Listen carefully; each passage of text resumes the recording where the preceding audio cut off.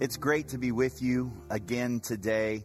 And before we get to the message, I just want to acknowledge what a crazy week this has been for all of us. And so without diving into political opinions or perspectives, I want to remind you of this. And really, it was the message from last week that the world is watching us. The world is watching people of faith. Remember, we talked about Abimelech being in a window watching Isaac and Rebekah last week. Right now, unbelievers are watching how we respond. And so let me just encourage you, people of faith, brothers and sisters in Christ, let's be people of mercy. Let's be people of gentleness and kindness. Let's watch how we respond, working through our emotions. Let's be people of faith. Would you do that for me? And more importantly, do it for the kingdom of God. Amen. So, in his book, Simply Christian, N.T. Wright says this about the Bible. He writes, "It's a big book, full of big stories and big characters. They have big ideas, not least about themselves, and they make big mistakes. It's about God and greed and grace, about life, lust, laughter, and loneliness. It's about births, beginnings, and betrayals, about siblings, squabbles, and sex, about power and prayer and prison and passion." And that's only the book of Genesis. As we continue to work our way through this book of Genesis, if there's one thing that we've learned, it's that the people of God, called to fulfill his purposes and promise, all had issues. Adam and Eve, their kids, Cain and Abel, Noah and his sons, Shem, Ham, and Japheth, the community at the Tower of Babel, Abraham, Sarah, Lot, and their kids, Ishmael and Isaac. These families had serious problems. And here we are now at Genesis 27, and it's more of the same with Isaac's family. I mean, they could have been featured on the Dr. Phil show. Can you imagine this? Can you imagine Dr. Phil speaking to them and saying, "Today we're going to hear from Isaac, whose dad almost killed him up on a mountain." Why? Because God told him to do it. Isaac's own sons haven't even spoken to each other in years. Esau, the oldest, how could you be so dumb that you would trade your inheritance for a bowl of stew? Rebekah, you obviously favor your youngest son, Jacob, because you've spoiled him rotten. And Jacob, don't even get me started on you. Your lies, deception, your scheming, they're all destroying your family. And one day it's going to catch up with you. In fact, I'm not even sure if I've seen a more dysfunctional family than this. Don't all of you see your patterns of behavior that you're passing down to generation after generation? This family is a mess. I think the episode would go something like that. But if you and I are honest with ourselves today, each of us probably can relate to this dysfunctional family in one way or another. Our families aren't perfect either. We've all made mistakes. We have shameful pasts. However, just as God stuck with Isaac, Rebekah, Esau, and Jacob and used them to fulfill and accomplish his plan and purpose, God sticks with us, and he desires to bless those around us and fulfill his purposes even through our dysfunctions. The entire book of Genesis and this story in chapter 27, it's not one of role models and superheroes. It's the story of a God who loves broken people and by his grace works through them to bring hope and healing to all who are broken and lost. It's about how God never disowns us, never leaves us. And when we make a total mess of our lives, even when we can't imagine how anything good can come of it. It may be a dysfunctional family, but it's still God's family. That leads me to the title for today, The Dysfunctional Family of God. Let's pray. I thank you today, Father, that you are here with us and that you are guiding us and that you are speaking to us through the power of your word. May we open our eyes to see your word and to see the goodness around us. May we open our ears to hear. Would you use this vessel today, this imperfect vessel, for your purpose, and help us, this dysfunctional family, to represent you well in the kingdom of God. Amen. Now, to fully understand the significance of what's happening here in Genesis 27, we really need to take a look back to God's spoken word to Rebekah concerning her twins Esau and Jacob back in Genesis 25. So we're going to go back 2 chapters, and I want to read to you out of Genesis 25, starting at verse 21. Remember, Pastor Ross preached on this. The Bible says, Isaac pleaded with the Lord on behalf of his wife because she was unable to have children. The Lord answered Isaac's prayer, and Rebekah became pregnant with twins. But the 2 children struggled with each other in her womb. So she, this is Rebekah, went to the Lord and asked about it. And she said, "Why is this happening to me?" And the Lord told her, "The sons in your womb will become 2 nations. From the very beginning, the 2 nations will be rivals. One nation will be stronger than the other, and your older son," that's Esau, "will serve your younger son, Jacob." Now, this was a complete cultural reversal. Younger sons did not serve the older sons. It was the exact opposite, and it was amplified in that culture. Surely you would think that God speaking this to Rebekah, it would have been a conversation that she had shared at some point with her husband Isaac. And it was something she certainly had always hid in her heart. So now we go to Genesis 27. We're going to start at verse 1. This is our text for today. One day when Isaac was old and turning blind, he called for Esau, his older son, and he said, "My son." "Yes, father," Esau replied. "I am an old man now," Isaac said, "and I don't know when I may die. Take your bow and quiver full of arrows and go out into the open country to hunt some wild game for me. Prepare my favorite dish and bring it here for me to eat." Then listen to this.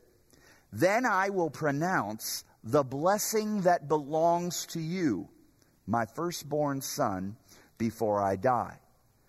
Now, if not paying attention, we may miss the subtle insight into the relationship between Isaac and Rebekah in these verses. Either Isaac was not aware of what God had spoken to Rebekah years ago, and that Esau would serve his younger brother Jacob, or we here find Isaac trying to circumvent God's will because he favored his oldest son Esau. Whatever the case, there's some major dysfunction going on in this marriage and in this family. So without reading the entire chapter, let me give you a summary of what happens. Rebekah then, here she's listening outside Isaac's tent in this conversation he's having with Esau. And she overhears Isaac telling Esau, "Go hunt, prepare a favorite meal, and come back because I'm going to give you, Esau, the blessing that you deserve as my oldest." Well, in return, Rebekah goes and seeks out her favorite baby boy, the youngest, Jacob, and she begins to scheme to thwart Isaac's plan. She tells Jacob not to go hunt, but rather to go to their flock and to bring her 2 goats from their flock, in which she will take and then prepare her husband's favorite dish. And then Jacob can take it in there and get the blessing. So Jacob sees what's happening here, and he says, "Time out, Mom.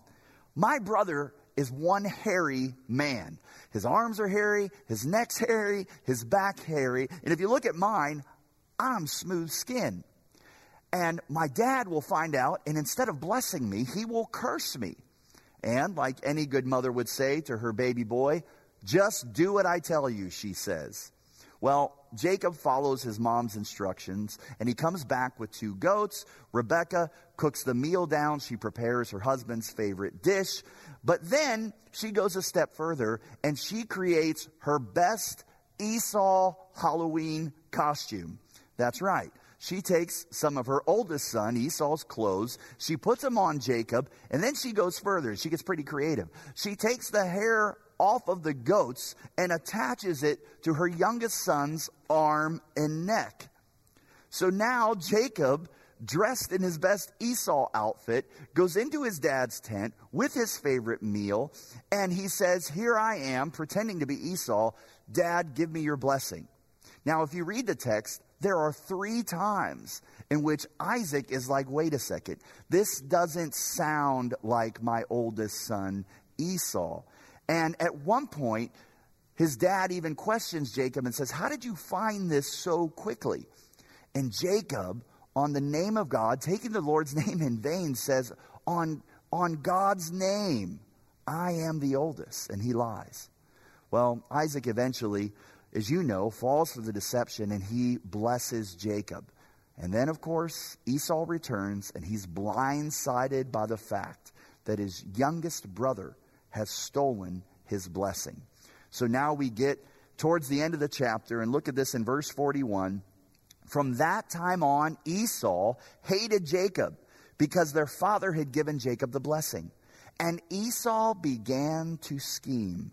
"I will soon be mourning my father's death," he says. "Then I will kill my brother Jacob." It'd be easy for you and I to put the focus of this family's dysfunction solely on the shoulders of Jacob. But that's not the case. Isaac, Rebekah, Esau, and Jacob are all guilty of contributing to the problems surrounding this family.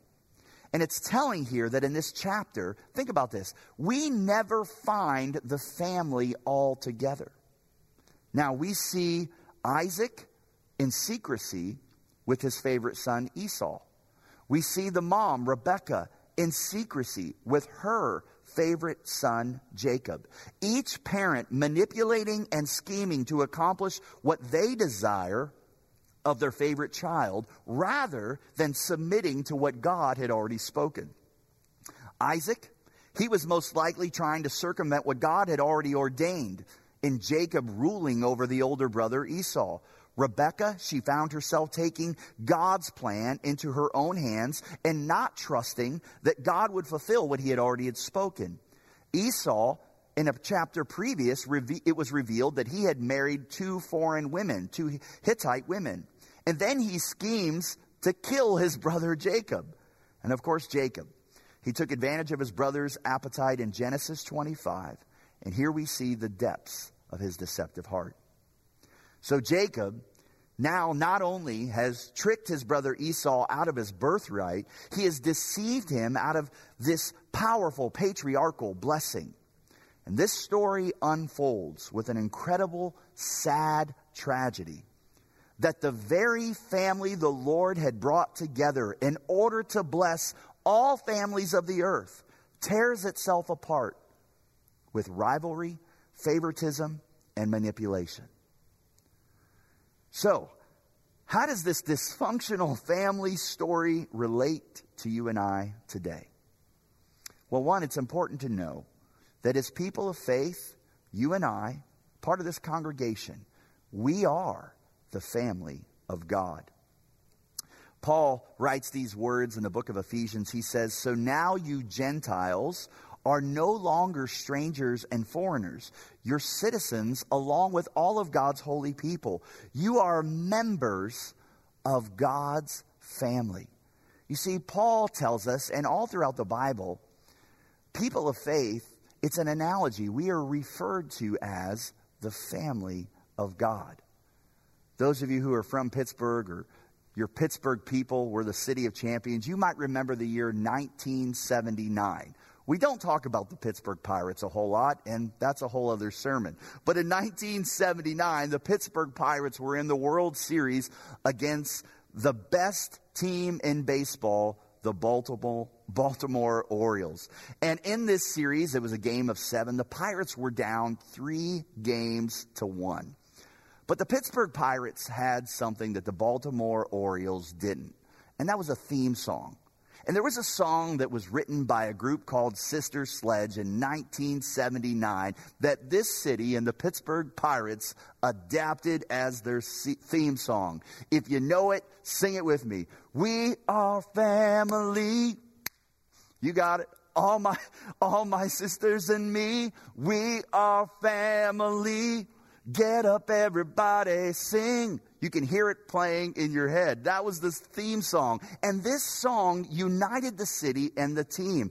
And here we are. We went on to win the next 3 games, and the Pittsburgh Pirates won the World Series. In fact, that was the last time the Pirates won the World Series. Well, that song, We Are Family, it could very well be the theme song for the body of Christ. We are God's family. John chapter 1 verse 12 says, "But to all who believed in him and accepted him, he gave the right to become children of God." You and I share relationship with the same Father, Father God. Matthew 12 verse 50, "Anyone who does the will of my Father in heaven is my brother and sister and mother." We share fellowship with our siblings. I'm your brother in Christ. You are my brother, my sister in Christ. However, it even gets better. This family not only extends to believers here on earth, but to believers in heaven who are also part of God's family. Paul again writes, "For this reason I bow my knees before the Father, from whom every family in heaven and on earth is named." God's family is a forever family. We become part of his family here on earth, and after we die, we're still part of God's family in heaven. As people of faith, we are the family of God, and just like Isaac's family, we can be equally dysfunctional. Our family of faith, our congregation even, his church, his global church, can be torn apart by rivalries and factions despite our calling to receive God's blessing in order to be a blessing to our neighbors with the good news of Jesus Christ. You see, the church is not a gathering of perfect people who all have their stuff together. No, it's a gathering of imperfect people following the one who sees our brokenness and yet still loves us and calls us to bless others. This is why diversity is so important. In the family of God, we all bring different perspective. We bring different experiences, opinions, and gifts to the family. Our personal families are very much the same way. And is this family easy? Nope. Is it sometimes messy, awkward, and challenging? Absolutely. Yet through the mess, through the awkwardness, the difficulty, God wants us to pull us all together. And through that, he wants to demonstrate to the world around us that he can make a beautiful mosaic out of the dysfunction. And let me say this. There are many people, some who may be watching this, that don't go to church today because they get hung up on the fact that Christians are hypocrites. People who say one thing and they do something else. Now, while we absolutely should be people who glorify God by living out what we proclaim to believe, and don't get me wrong, I'm not pro-hypocrite. We need to work on that. We need to be better. We need to be people who live out what we preach. But I hate to break it to you. Some of Jesus' closest friends were hypocrites. Jesus made room for Peter. Peter was in Jesus' circle, though he promised that he would never deny him, only to do so 6 hours later. There was even room for Thomas in Jesus' circle, even though he doubted him, even after the resurrection. There was room, believe it or not, even for Judas in Jesus' circle, even though Jesus knew he would eventually betray him. Today we see that even through the hypocritical behavior of Isaac, Rebekah, Esau, and Jacob, God still used this dysfunctional family to fulfill his purpose. It's interesting to think that we can so easily reject the idea of going to church or being part of God's family because there are hypocrites in it, when those are the very people that Jesus spent most of his time with when he was here on earth. Jesus didn't have a list of requirements to meet for whom he would include in his family or circle, so why should we? And I have news for you today. God is still using hypocrites and dysfunctional families like ours to fulfill his purposes. The important lesson for you and I to realize today is this: God is sovereign over everything, and he will work out his plan of redemption despite and sometimes through our dysfunction. But there's three things that I want to challenge you with and remind us of as we acknowledge that our family, the family of God, yes, is dysfunctional. And they're this. One, we must surrender our desire of control to the will of God. Unlike Rebekah, who wanted to orchestrate her own miracle and to take God's purposes into her own hands, we have to be willing to give up control and submit to the will of God in our family's life. Two, we must surrender our desire to control others. Let me say that one again. We must surrender our desire of control over others. Instead of controlling the family of God, if it's to be the people he's called us to fulfill his promises, instead of controlling others, we need to submit to one another. And last but not least, we must surrender control to the power of the Holy Spirit. It's the Holy Spirit who brings gifts, glues us together, and unites us. Today I want to close by showing you a wonderful picture. Our very own Emma Shell put this together. And for those of you who watched the Sunday night celebration with Pastor Rock and Karen Dillerman, you may remember we gave him a picture of the front of this church, Allegheny Center Alliance Church. And that picture was a mosaic. You see, what we did was we scoured all of our hard drives and pictures that we had around the church, pictures taken from ministries, pictures taken of kids and families. It's really an adequate picture of this family of God here at Allegheny Center Alliance. And we made this mosaic of all these little pictures that showed the front of our church, the larger body of Christ, what makes up ACAC. And here's the thing, if I had that picture, they're showing it to you now, if you looked really close, you would see all the little people and the little families and pictures. And throughout all the dysfunction that's there, God takes that and he makes a beautiful picture. And it's a wonderful reminder that God works through our dysfunction. Yeah, we're not perfect people. I'm not perfect as your pastor. But God still desires to fulfill his purposes to our community and to the world around us, despite our mess-ups. Would you allow me to pray with you today? Father, I stand here dysfunctional myself, imperfect, with all of my mistakes and quirks. But God, I'm a part of this family. Those watching today are a part of this family. And unlike what happened in Genesis 27, where there was manipulation and scheming and lying, I pray that you would bring unity, that in the midst of our diversity and our perspectives, maybe now more than ever, that we would bring those together. We would offer them in submission to one another. And you would use this dysfunctional body for your purposes, that we would submit our will to yours, the perfect will that you have for this place, and that your Holy Spirit would empower us and equip us to love one another and to love our community. In the mighty name of Jesus, amen. I do want to remind you that right now there's going to be a video that answers questions concerning our Next Gen Faith campaign the construction of our new hub and the remodeling. So I encourage you to stay and watch it. God bless you.